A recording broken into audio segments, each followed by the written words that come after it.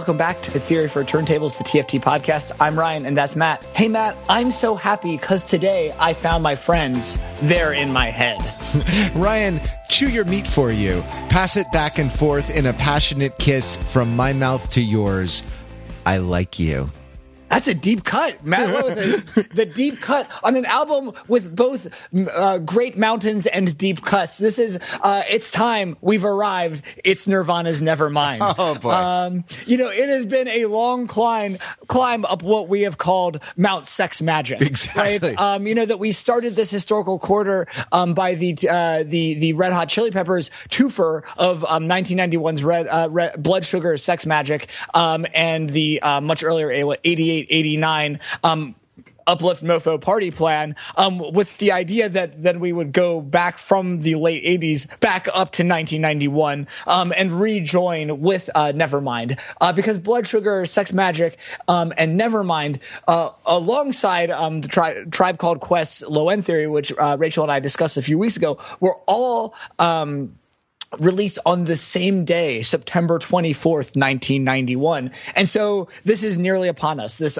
massive 25th anniversary of, I think, what should be like a holiday. It should be called CD Store Day, right? There's a record store day. There's now a cassette store day. And I feel like, that September 24th, 1991 is the high watermark of CDs. Because there are just so many great CDs, or it's I guess CD Store and MTV Day, yeah. Right? Because those are the ingredients of this era. And as we've been talking about this whole fertile period of kind of late summer, early fall 1991, where all of these great albums across several different genres came out, that CDs have been important in terms of we've been buying them. You have, especially as with last week's double album, The Use Your Illusions by Guns N' Roses, make full length, take full advantage of the length of the CD format. Yeah, exactly. If we're talking about LPs, it's 2 double albums. It's like 8 sides of vinyl to contain all of Use Your Illusion. Right. Whereas as Nirvana isn't necessarily long in that way, right? This is a much more, I think it's a 50-minute album. Yeah, something like that. You almost could fit it on one LP, right? Yeah, and I think that I'm not sure if that runtime includes the 10 minutes of silence to use to insulate the bonus track at the end, the hidden track, Endless Nameless. And so this is one that I had on cassette. Maybe one of the first cassettes that I bought. And I think actually that cassette, I may still have that cassette somewhere, kicking around. And I break it out every now and then. And so this is a massive album, right? And this is an album that was released in September 1991 on a major label on DGC Records, but it had modest expectations, and over the kind of late fall of 1991 and early 1992, exploded into a major pop cultural force, and the rest is, as they say, punk history or alternative history, rock and roll history, and so that there's a lot. This is on the one hand, this kind of moment of great excitement and arrival of, I think this has been a big landmark on the map for us. And at the same time, I think it is a bit hard to approach because this is an album, as I alluded to, that was something that I loved as a kid, and I think was responsible for getting me into music in general and kind of on my own, and kind of rock music or alternative music, and I think later punk music, right? And so just kind of opening doors upon doors of possibilities, and I think it's very, and I think that the first of those doors was the music video for "Smells Like Teen Spirit," which I very clearly remember seeing in the basement of my parents' house, of my childhood home, on I believe on MTV or a related kind of music video count. It could have been on a music video countdown on another channel, but on a music video channel, and it blowing my mind, right? And me needing more and more of that song and more of what this was. And so this is a album where, so listen to it. Odds are you've probably heard the big hits, because the big hits are huge, right? The kind of 4 singles, Smells Like Teen Spirit, Come As You Are, Lithium, and In Bloom, are all kind of on, have rightful places on best of the 90s compilations, still crop up on alternative radio stations, are often sung at karaoke nights. That these are ubiquitous. But that there are some other deeper cuts that hold up well too, right? This is not even just a kind of, a few singles and a sprinkling, but this is this is an album, right? And I think that I want to emphasize that, because some of these other great records or important records that were released in 1991 don't necessarily hold together as albums. Again, looking back at the Use Your Illusions as an extreme example, but this is one where there is, I think, a lot of certainly like great songs kind of beginning to end. And I think a lot of interesting things happen in pacing, and sequencing and kind of resonant themes. And it's just, it's a lot of things, right? And some of it will be nostalgia. Some of it will be discovery. Some of it will be very furious workout music. If you do listen to music while exercising, you will run fast, very fast miles. I was driving. I put this on while I was driving, and I broke speed limits in ways that I wouldn't dare to with a more mellow record. Yeah, it feels unsafe, right? Like I feel like, and I think that is there, and I mean just driving with Nirvana in particular, but like there is an element of danger here, right? And this is kind of in part, knowing the kind of eventual, Kurt Cobain's suicide just 3 years later, right? In '94, if I'm remembering correctly, that this already kind of feels ominous, in part because of the effect that kind of fame had on him, on his personal life, on his overall kind of mental health and well-being, is that there is a kind of a sense of foreboding and danger here, as you listen to this. So listen to Nevermind. Celebrate CD Store Day, with many of the great CDs of the fall of '91, but especially several spins of Nevermind, and especially if you know the singles well. Spend some time on what was kind of side 2 of my cassette, which I believe side 2 began, if memory serves correctly, with Territorial Pissings, with the unexpected noise rock song on this record, right? Yeah, exactly. Yeah. And so I believe spend a little more time on that back half if you're less familiar, and give it all a few spins, and then we will dive right into the pool alongside the Naked Dollar Chasing Baby, right after this word from our commercial sponsors. Do you feel like you care too much about things? Oh yeah, I'm like so sincere and invested in everything. Do you care about your grades?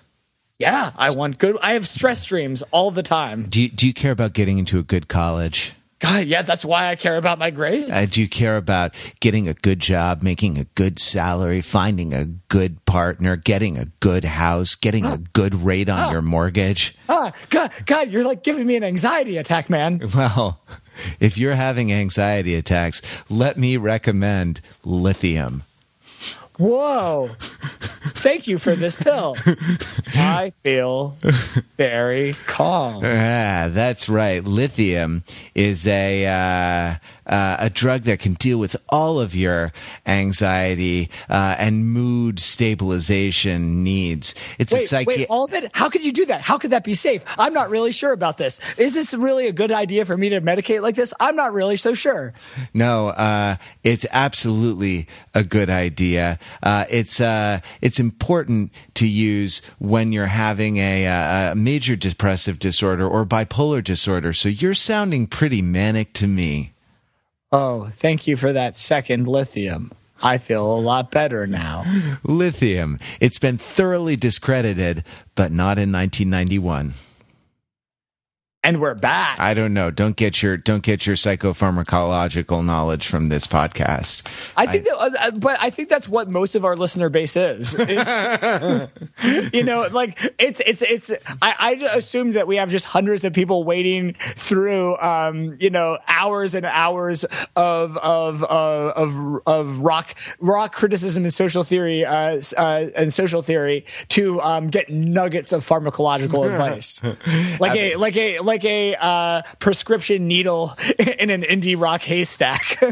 This was, I mean, I think that actually talking about psychoactive medications is not a terrible way to start thinking about this album, because it addresses, let me back up a second, if I may. Ryan, I have a question. May I back up a second? Oh, yes. A qualified yes. You and I are on different sides of of an important divide. I didn't own this record. I owned Pearl Jam's 10. And right? I did not own Pearl Jam's 10. I owned this record. I know, right. And I think that's important somehow. And it's maybe the most important division in our country today. Yeah, and the Pearl Jammers and the Nirvanites. Right, exactly.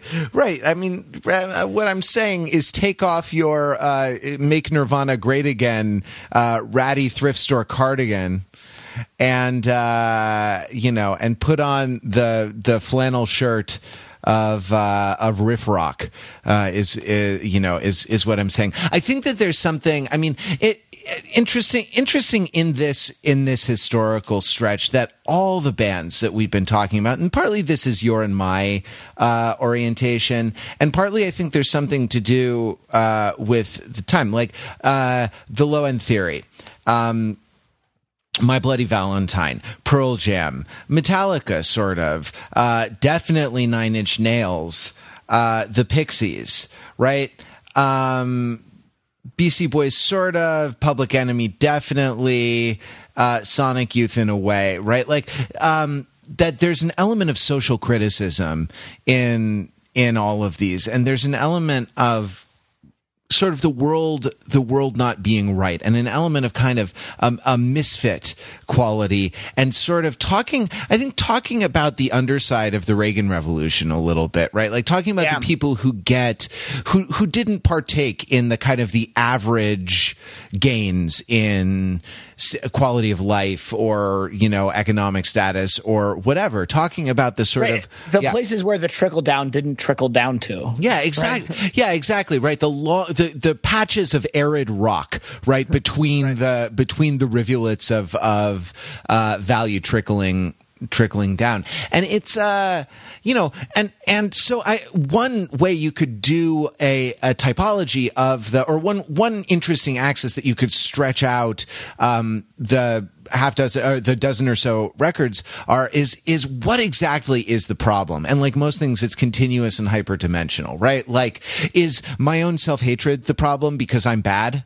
Now you're in Nine Inch Nails territory a little bit, right? Is my dad the problem because shut up, dad, you're not the boss of me?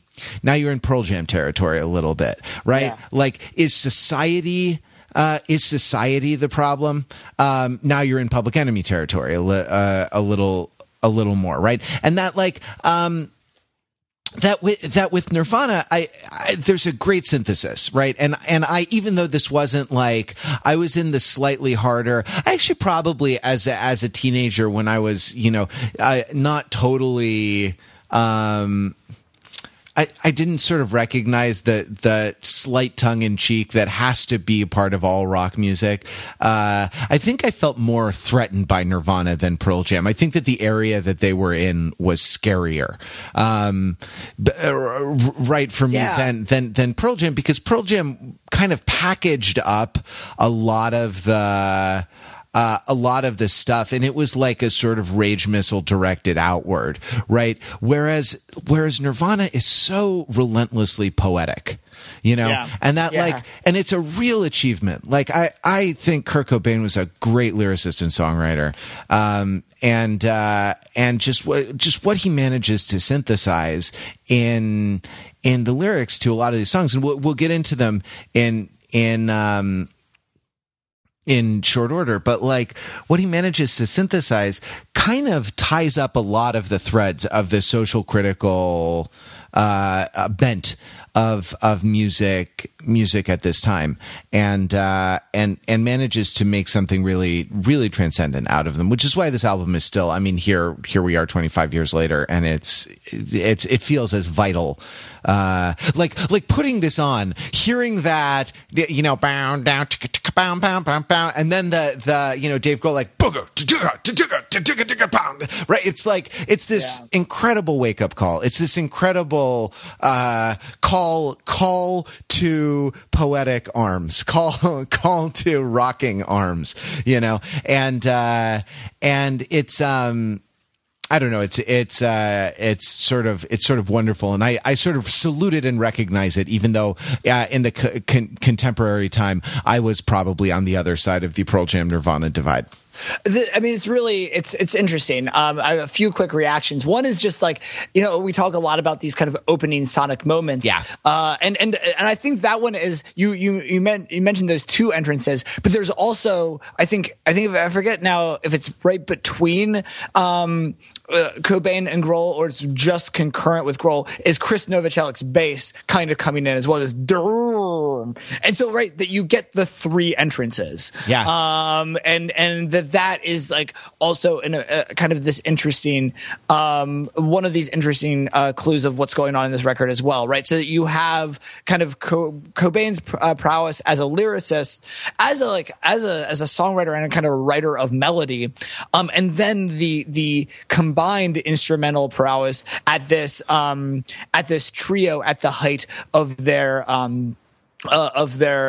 powers, right? And that there is this amazing kind of leanness, right? That especially after the Guns N' Roses bloat, right? That this is like literally feels ripped. Right? Like that it really is. And I mean that in the sense of like muscular, right? And kind of, stripped of excess and fat. And it is powerful. It is substantial. But with the kind of bare minimum necessary to achieve that, right? That it is, and that is that. And I find myself kind of marveling throughout the album of every player on the album, has a multitude of these kind of showcase moments, right? Where there's a small bass lick.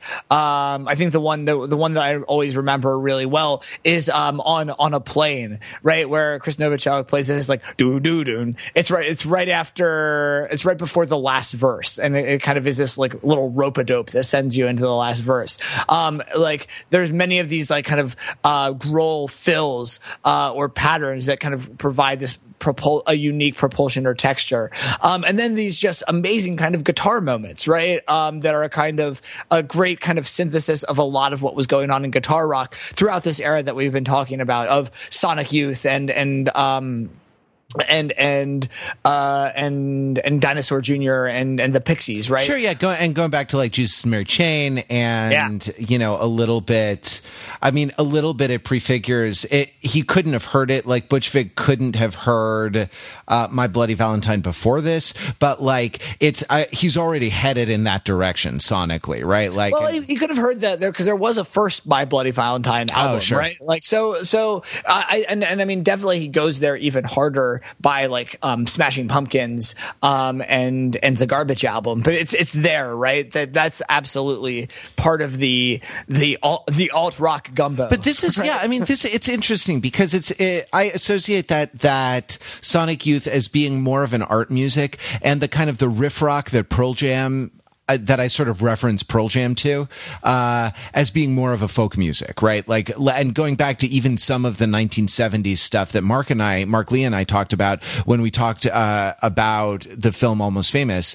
and some of the, like, the riff rock of the, and like the kind of proto hard rock of the 1970s, and the connection of that to almost like folk music, and, you know, to almost like Dylan and folk music and troubadours and, you know, whatever. I think that there's maybe an art rock folk rock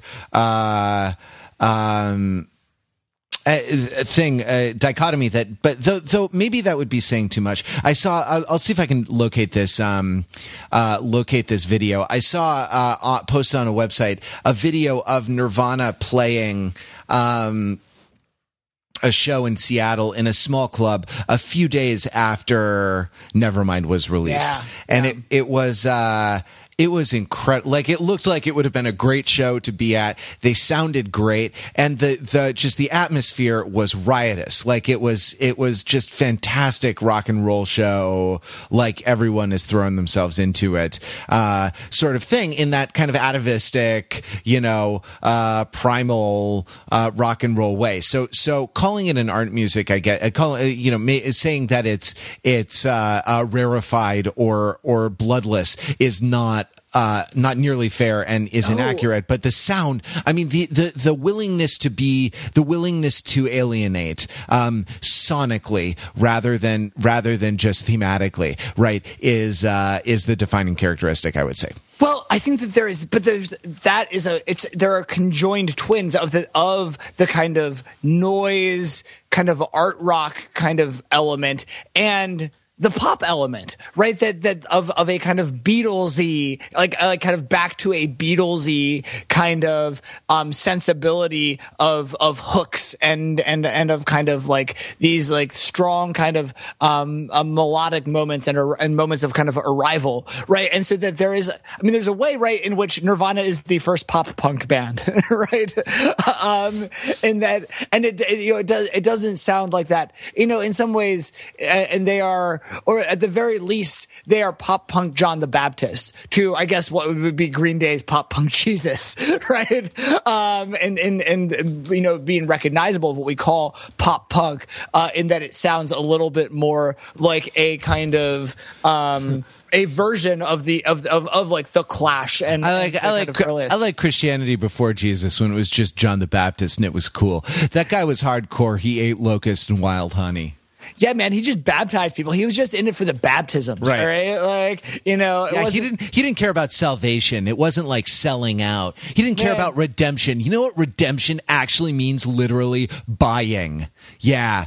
Like, I remember we just, like, with John the Baptist, we just had like one loaf of bread and one fish. We didn't need, we just drank water. We didn't have to turn it into wine. All right. Like, yeah. Come on, Jesus. If you're not now, you never were. Yeah, exactly. The Messiah. But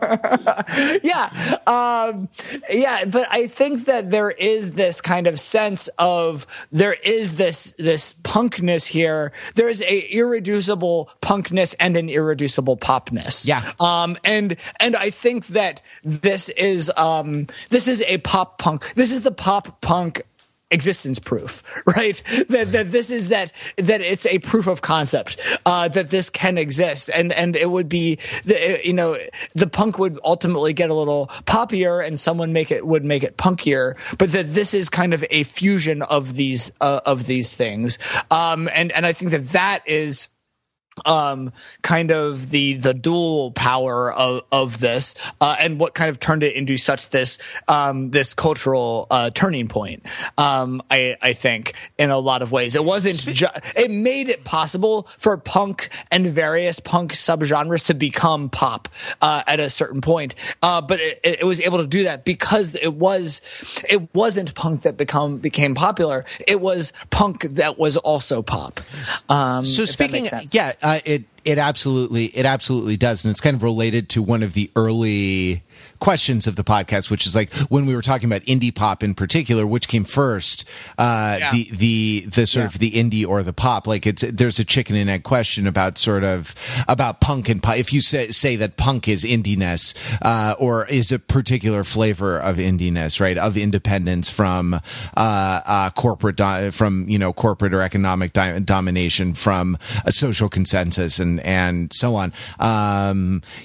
Kind of which comes first, and the ability to fuse them so that kind of in the there's this hybridity in the very DNA of the songs. Not like there's a punk song and then a pop song and then a punk song and then a pop song, but that each song kind of partakes in both and exemplifies both traits well. That's an interesting thing. Speaking of cultural influence, though, I mean, I think there's a challenge that we face when trying to comment critically on this album, which is that we're sort of on the sacred ground of our own adolescence, right? Like we're in the territory where our own tastes were formed when we talk about this historical period, right? Because this is the music that we became aware of. This is the music that we became aware of. And I think that like whatever you were listening to, like when you become aware of music, it's that you're something that we described early on in the podcast as your library of norms, right? Yeah. Get set. Right? Get set by the stuff that you were hearing when we heard Nirvana and Pearl Jam and 9 Inch Nails, and I'm more like Downward Spiral for me, but like this sort of stuff for me. Some of the female singer songwriters, other popular stuff that was on MTV. Some of the hip hop that was happening in the 90s for me, especially in LA. Like you're in.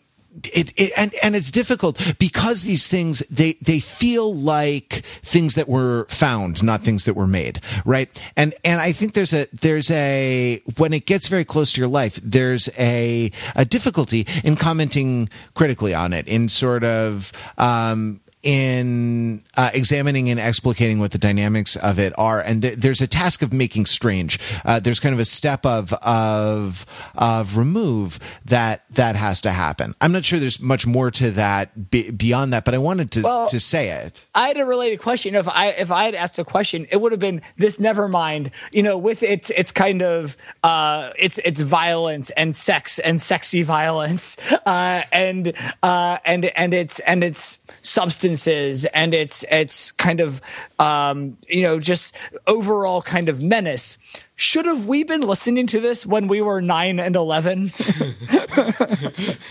I mean, I was maybe a little older. It had taken root. Like it was. So you came to it after it had been out for a little. You were more of a teen. Yeah, I was maybe I think 8th grade probably. So I was 12 or 13. So I guess it's not much better, right? Yeah, no, you still barely smelled like Teen Spirit. Like you smelled of like a melange of Tween Spirit and Teen Spirit. Tentative Teen Spirit. Yeah, I mean, I definitely had it at like 9 to 10. I mean, I remember being puzzled absolutely by the lyric I'm so horny but that's okay, my will is good in Lithium, right? And I think someone else and we have a collaborative article, a think tank that we're posting on the site, and I think that more than one other Overthinking It writer also thought that Polly was about a parrot for a while. I think like I was maybe being slightly older. Like I was in a different. I was in a slightly different demographic, right? So we recognized that the sexual references were sexy references and could sort of laugh at them as kind of like if someone said dicks in class, like we would laugh, right? Like the way dicks were funny. Just dicks quay dicks. Not, you know what I mean? Like you laugh because if you didn't laugh, someone would say, "What are you, a homo?" like you had to laugh because that's what everyone was doing. But I don't think we totally sounded the depths of the menace that's present here, right? Like it was like it's a different thing to sort of to like actually know the backstory of Polly and to kind of say like, Polly wants a cracker, I should get off her first. That's 'cause sex. Sex. Boners doing it. No, and there is a certain that level. I mean, that is an interesting thing of that we read it as part of the pack, right? It was a collective reading. And so that there wasn't necessarily opportunity for kind of individual reading because it was very socially mediated. And I do think I remember reading that the original title of the album was supposed to be Sheep, right? And in reference to what Kurt thought about the potential buyers of the album. And I mean, and it's there to an extent in the album cover, right? In the iconic album cover of the naked baby chasing the dollar. It's funny because that baby, I mean, here's an interesting kind of thing when we talk about our age with reference to it, right? That baby is a millennial, that actual baby is a current millennial. Right. And it is, there's something ominous about when we talk about kind of economic precarity of the kind of younger end of the age cohort or depending on how we slice ourselves, I generally have begun to reluctantly self-identify as a very, very old millennial, as the oldest of the millennials, and you might be able to get in as the youngest of the Gen Xers, right? But I definitely get the long end of that stick, don't I? Yeah, but but I mean, so these kind of the millennials, as in a way, like everyone under the age of about 33 is a naked baby chasing the dollar, right? And then there is something very prophetic about that. Well, I mean, it is interesting. Right? Yeah, it's interesting because we've actually the triumph of late capitalism is that we've actually made the chasing of the dollar the means of self-actualization, right? in the at the contemporary moment, right? The naked baby's now an Uber driver. exactly, right? Like, and it's great because the naked baby can set his own hours. He can work. Exactly. He's in charge of his own exploitation. To a certain extent, but this is, I don't know. This is an interesting thing, right? Like in Polly, there's a connection. There's this focus on malevolence. There's conformity, which is a kind of a common theme of, it's always a common theme of adolescence, and because it's, there's probably like a necessary like existential gate that you pass through as a young adult with like between like conformity and individuation. And that everyone kind of charts their own path and kind of stakes out their own territory on that continuum. And also like in times of economic expansion, there seems to be this in times of prosperity, there seems to be this put up or shut up kind of ethic.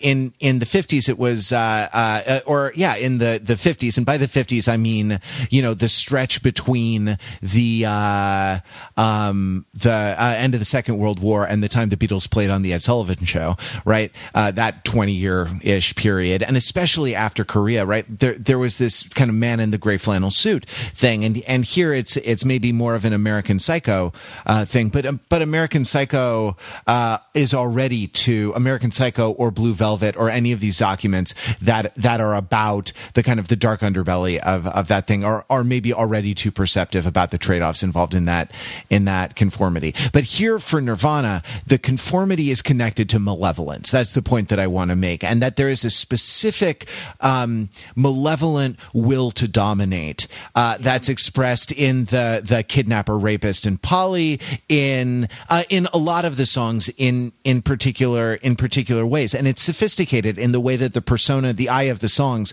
sort of partakes in or is affected by that malevolent will to dominate that results in conformity. So it's almost like on the structure agency balance, it tilts more towards agency in my view, and that the sort of the oppression, the social oppression that every teenager feels is like a sort of thumb pressing them down, a specific thumb with a specific intention pressing them down, rather than like a cultural system or a generational, right, a sort of quasi-Marxian generational struggle, dialectical struggle between generations. No, I think that there's something. I mean, there's a lot of like I read a lot of kind of biology in here, like in this malevolence of there being these, and I read that in songs like in Bloom, in Breed to an extent, Territorial Pissings. I mean, Lithium to an extent in its kind of references to kind of bipolarism of these kind of, whether it is biological urges or kind of hormonal urges or kind of, brain chemistry urges, that there are these kinds of malevolent urges that are coming from within your body or the bodies of others. And that actually connects a lot to, I think, American Psycho as well. I mean, especially the Bret Easton Ellis novel, which I think kind of clarifies that a lot more, because it really kind of depicts the mental breaking, right, and the kind of in the kind of first person Patrick Bateman narration, kind of a depiction of his attempts to describe what is happening within him, right, and it's just there, right. I mean, just in Bloom, right. Right. It's sell the kids for food. Weather changes moods. Spring is here again. Reproductive glands. Right. And then it kind of as one of these kind of loud soft songs explodes into he's the one who likes all our pretty songs, and he likes to sing along, and he likes to shoot his gun, but he don't know what it means. Don't know what it means when I say. And I think that these kind of this interplay between the kind of the kind of biological urges. And later on, right, he talks about kind of, right, I mean, it kind of gets the title line of, we can have some more. Nature is a whore. Bruises on the fruit. Tender age in bloom. And I mean, talk about just like the kind of the poetry, right? And the way that interacts with the song and the kind of builds and release is this kind of depiction of these like kind of, right, these kind of uncontrollable urges and these uncontrollable malevolent urges that are kind of within. Are the bruises on the fruit, like, this is very interesting to me, because like when you're looking at this kind of thing, when you're looking at this kind of thing, like there is this, like, are the bruises on the fruit good or bad, right? Like, do you know what I mean? Does that make sense? Does that make sense? Like, I think there's kind of an ambivalence. I think there's not just criticism, but ambivalence here is what I mean to say, right? Like that, the bruises on the fruit are a sign of the fruit's tenderness, or a sign of its kind of organicness, a sign of its realness, right? Yeah. I mean, and maybe I'm importing too much of my own prejudices here, but like this sort of nature, we can have some more. Nature is a whore. This is a claim of the exploiter who's saying, this is a claim of the exploiter who's saying we can take whatever we want out of the natural world. Like we can exploit and develop and pretty much without limit the natural world, because nature is a whore. You sort of pay for what you take, right? But bruises, I don't know, bruises on the fruit is a little bit like, is this like in a perfect world where we're not exploiting nature, there would be no bruises on the fruit? I don't think so, right? That's a more ambivalent it's a more ambivalent image to me about like especially tender age and bloom, right? Because that's part of the process of decay, right? Like that of kind of ripening and decay. It's also natural, right? It's sort of not, it's unprocessed, like there are no bruises on canned fruit, I guess is my, you know what I mean, is my point. And so there's a sort of, but there are dents. Yeah. And of course it's always sort of selling the kids selling the kids for food.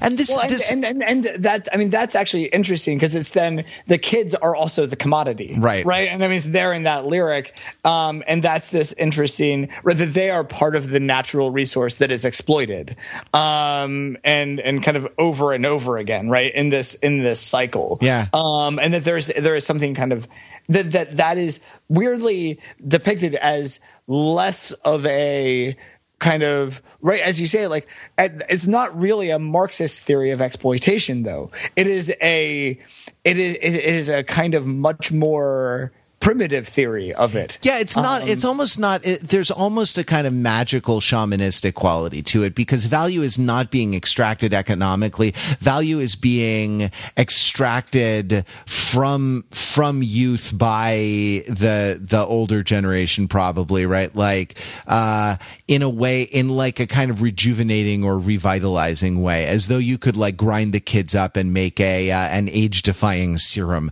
out of that, right? And that's why they're fishing for the baby with the dollar bill, right? Like the aquatic baby skin is the most tender. Yeah, it has it right. Yeah, we're be very quiet. I'm hunting wascally babies. It hasn't been subjected to the harsh, to the harsh sun, and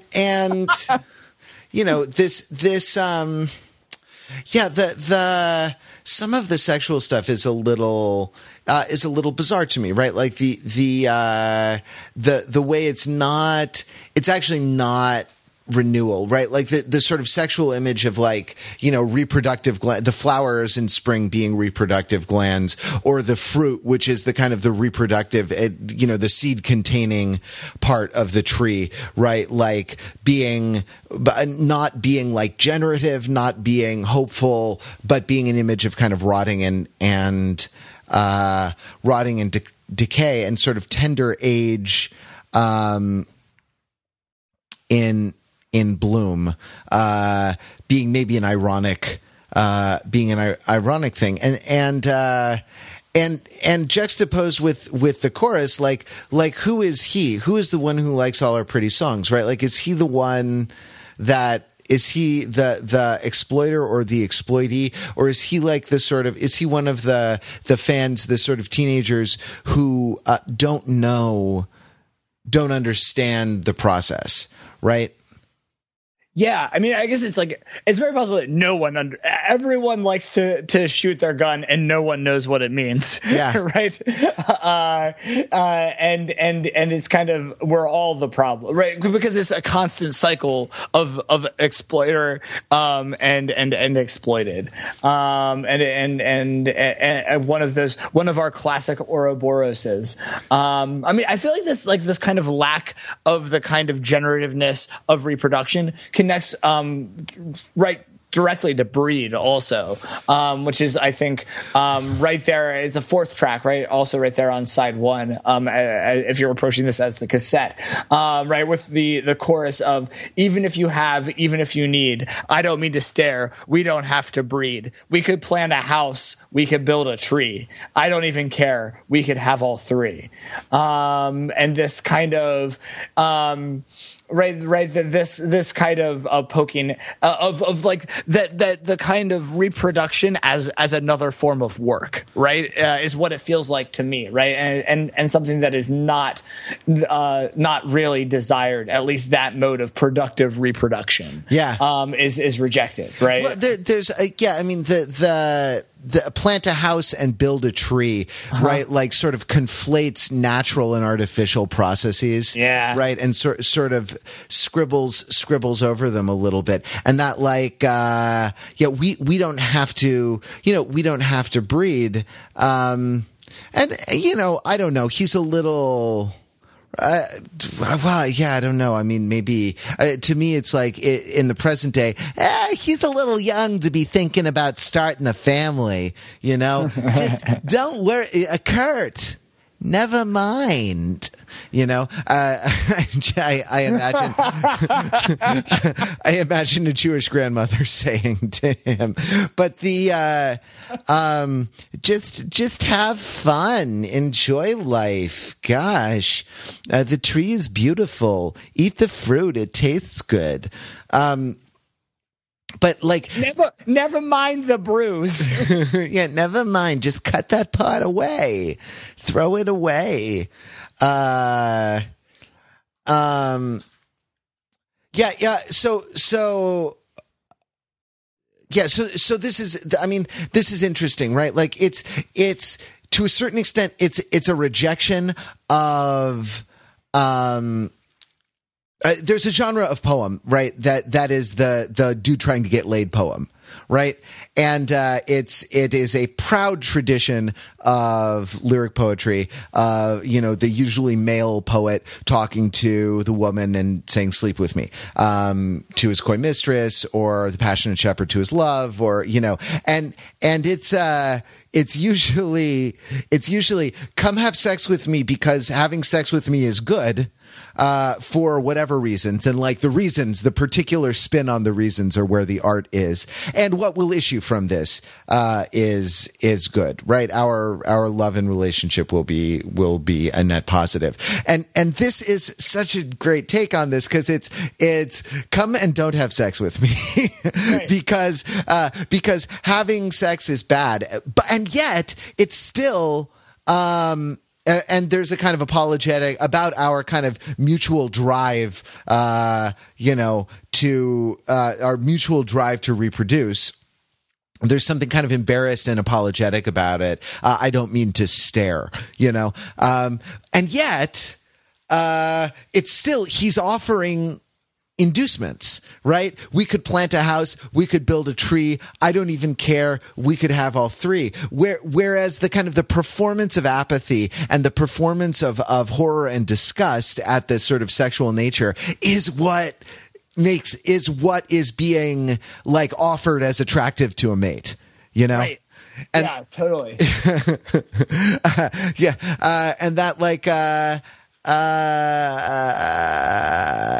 yeah, anyway, but I could sort of go, I'm curious about the word have in this. I don't know if it means possess or if it means have done something, right? Like, does it mean even if you have had sex, even if you need to have sex, I don't mean to stare, we don't have to breed? Or does it mean, even if you possess, even if you desire, I don't mean to stare, we don't have to breed. I'm not totally sure, but it is an interesting sort of thing for me anyway to think about. Yeah. Well, were there others that kind of were interesting in any vein, either on this vein or just other kind of songs that have grabbed you as you've listened to this over the years? Well, I mean, I feel like we need to go. I feel like we need to switch this away from the love songs. Yeah, and go to some of the social criticism songs. And I mean, maybe hit the other two singles, right? And Smells Like Teen Spirit, like why Smells Like Teen Spirit works so much, I think is worthy of, is worthy of some close reading. But maybe talking about lithium, right? Like there's something there's something so great about the chorus. There's something so great and kind of like it connects to the kind of the wordless pulse and flow of like rock energy and liberation, and that like that there's something so in an album where a lot of it is sort of rancid, like the bruised fruit, or malevolently sexual or malevolently oppressive and conformist, right? Like that, is so joyful. Is such a release and such a proclamation that I don't know. It feels really good, and I defy anyone not to kind of sing along and bang their head when that comes on the radio. Well, and it's interesting because because it's a juxtaposition with the verse that is so insincere, right? Because when he says "I'm so happy because today," right, or even "I'm so lonely, that's okay," right? That these are so like insincere, or not that, they're I mean, whether you view them as being muted or kind of medicated or tamped down, that then the sincere thing is the chorus, right? Like is some kind of a release of kind of what has previously been kind of like more repressed or kind of held back, right? Yeah, I mean, and this is I don't know. Is this a song about? Is it? I don't know. Because it seems like the malevolent force hovering over this sort of quasi-ironic verse, and the chorus is religion, right? Like the idea of I'm not scared, light my candles in a daze because I found God.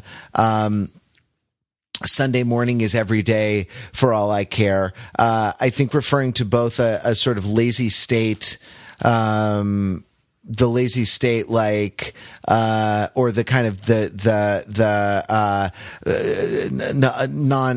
relaxed state in the, that's like in the bass and the kind of the sound of this, the soft sound of this loud, soft, dynamic song. Sunday morning also being the time that you go to church, and every day is Sunday morning, right? Like, the kind of extreme, the extreme religiosity of that is both a kind of liberating and also an oppressive force, and it's sort of like a mood stabilizing drug, right? I don't know, it sort of flattens out. And so here, right, like rather than on Smells Like Teen Spirit, like another loud, soft song, there I think the soft is more meditative, and here the soft is almost like disassociated. Mm-hmm. And the real song is the chorus, is the wordless and the bridge, I like it, I'm not gonna crack, I miss you, I'm not gonna crack. There, right, like there's a sort of there's a defiance in that, and in the sort of the loud release, and in the defiance is where the actual song is the good side of the dichotomy, right? What is the it and the you in the bridge? What is liked? Who is missed, loved, and killed? Yeah. Well, really, Jesus. Oh, hey guys, it's me, punk rock Jesus. I'm that it's, I mean, is it about the sort of release? I mean, is it about the sort of release? Is it about the, really, like, I love you, I'm not going to crack. I killed you, I'm not going to crack. Is like, I think there's this sort of struggle, this kind of ambivalent struggle with what religion can do, but what the cost of it is. And like, I love you, I'm not going to crack is about religious feelings. I killed you, I'm not going to crack is about the kind of the slightly pathological insistence on like really emphasizing everybody's guilt in Christianity in the killing of Christ.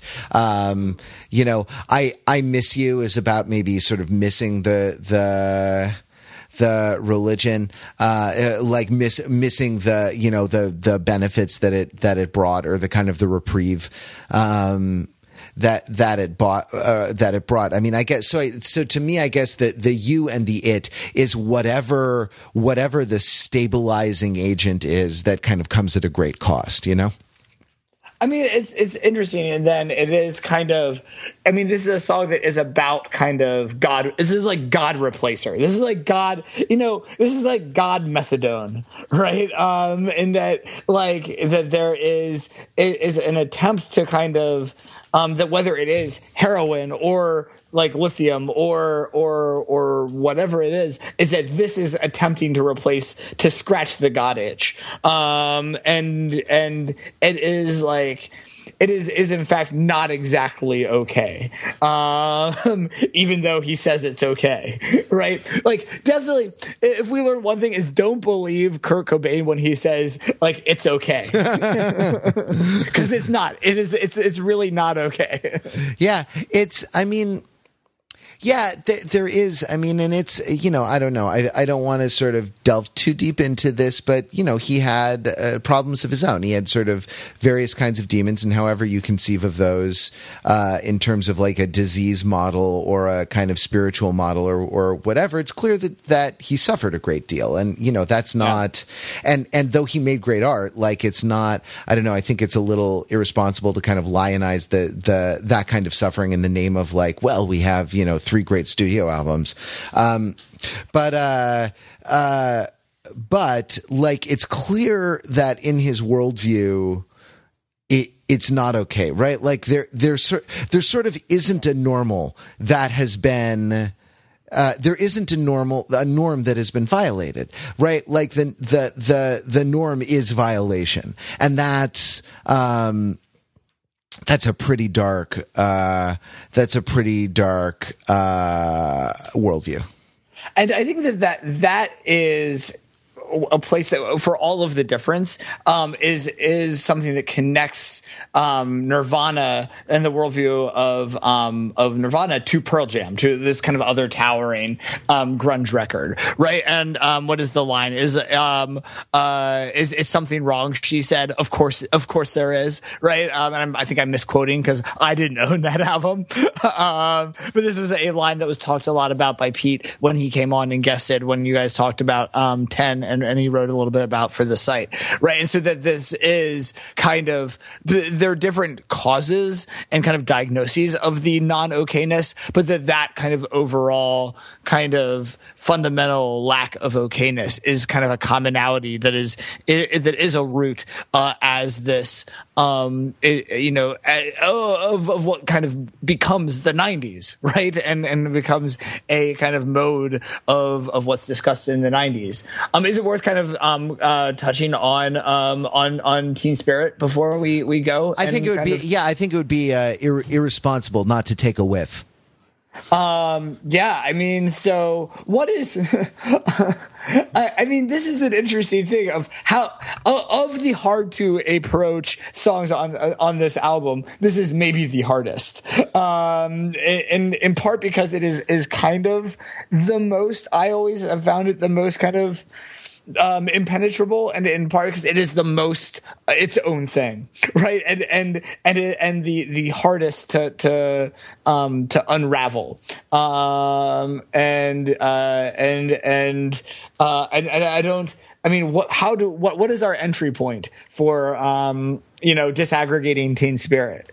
I guess it's maybe to sort of talk about the loud soft dynamic, maybe. I don't know. I could do a number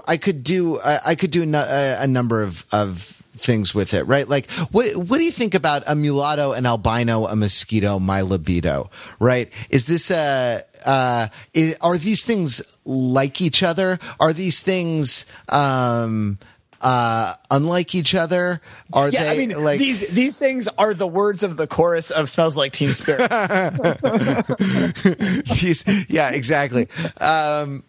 That like I don't know that this a sort of sort of outcast or looked down upon or undervalued or things that are actually bad, right? Because my libido is in there.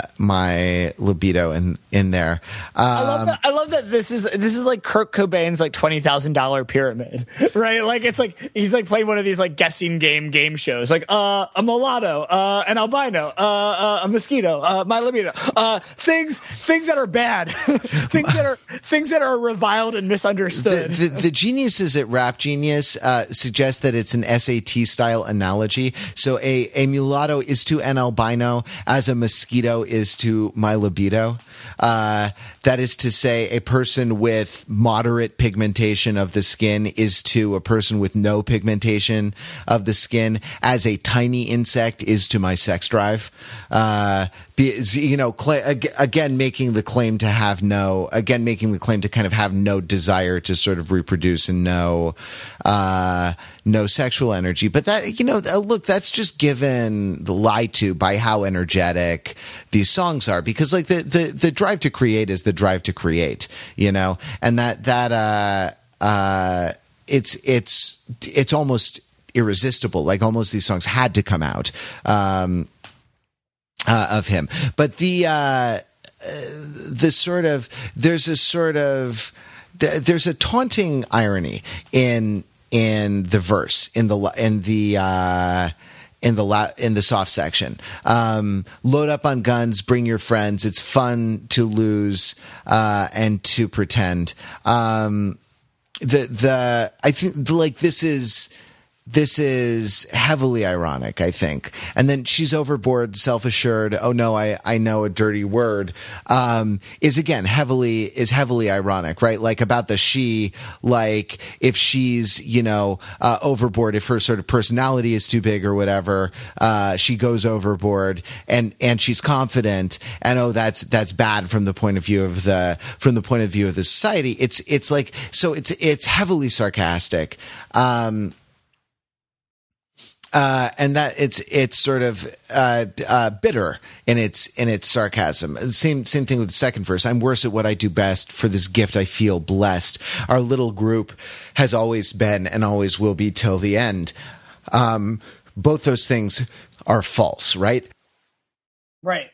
Unpack that a little. Oh, both those statements. I'm worse at what I do best, and for this gift I feel blessed. Hashtag blessed. Yeah. And right? For this gift, hashtag blessed. Pity he was not alive in the age of Instagram. Well, I'm worse at what I do best is sort of garden variety paradox. And for this gift, I feel blessed is, like I'm glad I'm not extraordinary. I'm glad I'm not the tall poppy. I'm glad I'm not the nail that sticks up or the squeaky wheel. And this is obviously this is obviously not true. Our little group has always been and always will be till the end. I think this is again, right? Like, in a record about how things decay, the idea of like social cohesion that persists through time is frankly laughable. Yeah, and I think that connects right into the chorus, right? Which is, with the lights out, it's less dangerous, right? And that's because no one can see you, right? And no one can judge you, and again, that's also kind of ironic, right? In that, it's spoken in a way of like. That is to be mocked, right? But I think then that's what's interesting is I feel stupid and contagious, sincere. Yeah. Yeah. I mean, I think it is, right? Like I feel stupid and my stupidity, stupidity is contagious, right? Like, and in that way, I feel like that this is like a disease theory of contagious stupidity, right? That the mosquito is right. That this is like the mosquito is the vector for teenage stupidity. Right, exactly. It's an apathy malaria, Right, exactly. That's spread by the mosquito. I mean, maybe it's a sort of it's a little early, but maybe it's there. Like they had released an album already, and they were well known in certain circles, and maybe it's like being a rock band like is stupid, or being the frontman of a rock band is stupid and sort of contagious through the medium of the through the medium of the lyrics. That's maybe why I don't know, that's maybe why he says, "Here we are now, entertain us." Maybe that's not maybe that's not the band. Maybe it's a kind of sincere call to flip the band audience, the band audience dichotomy on its head, right? Yeah, I mean, well, it is like it's also a little bit like are you not entertained? Like it's like, yeah, or it's like even the entertainers need to be entertained. Yeah. Like it takes and it could be even entertain us with your apathy. But like give us something to work off of. I mean, here's another one though. Another way to read entertain is like I mean, the other way of reading this is like we're here, entertain the possibility of nirvana. Well, we're here already, so we made this record, you might as well entertain us as a possibility of the thing that you will listen to for the next 25 years. Yeah, exactly, as in the marketplace, but Lord knows they were right. Yeah, exactly. I mean, we are entertaining the notion even today, and so go out and entertain yourself. Go ahead and make this a little more contagious. Here's a challenge: find somebody that that's never listened to Nevermind. Ooh, good one. And get them to listen to Nevermind. And it might be someone who is of a different age cohort, older or younger. Might be someone who had very different musical tastes growing up, or someone who grew up in another region, or just who had avoided it, had a different picture of that, and give them, I was going to say give them a copy of Nevermind, but no one makes mixtapes anymore.